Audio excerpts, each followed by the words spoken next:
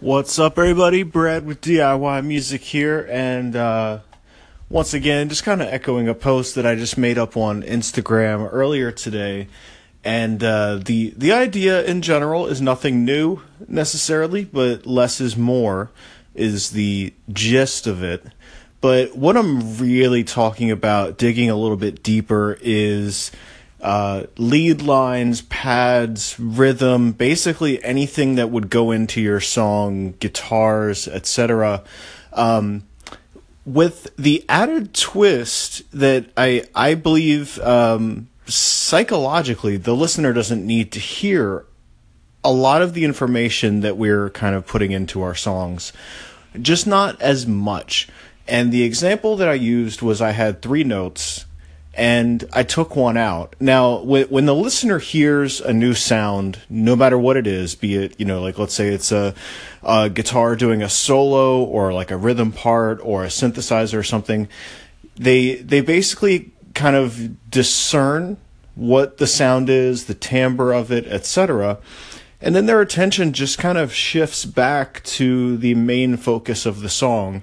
And I think that that's something that's important to be aware of as we're writing beats, as we're writing the foundation to a rock song, etc., where you don't necessarily need all that extra stuff. So, the lead line of the synth, if it's rhythmic, you can get away with two notes instead of four or six or three and just kind of overwhelming the listener. And the end result of that is actually going to benefit the song too. And this is also the inverse. If for some reason you're finding that, 30 notes are better than one, then by all means, there's been times when I do that in a song. But essentially, I want to really convey this because I heard a beat recently that, I didn't write it. I don't know who did.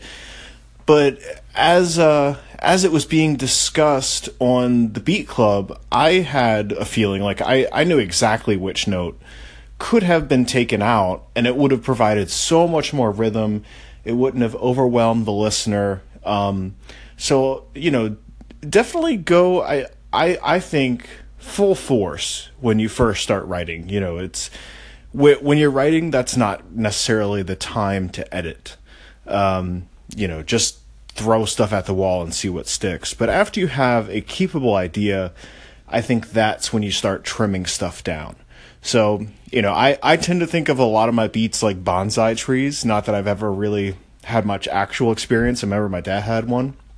But, once it's kind of a tree, a little, like, once your song actually blooms and becomes something, then you can start trimming away all the extra stuff. And of course, this goes deeper with equalization and things of that nature, but also volume and even just whether or not the note is even there and how long it's there.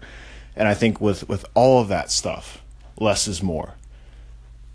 But again, not always. There's always that caveat where sometimes like one MIDI trick that I love to do whenever the song will call for it is I'll just set up the machine to play, basically any note that I hit is going to be in key, and I just go buck wild of just, nonsensical, like a million notes, and then I quantize them and see where they fall.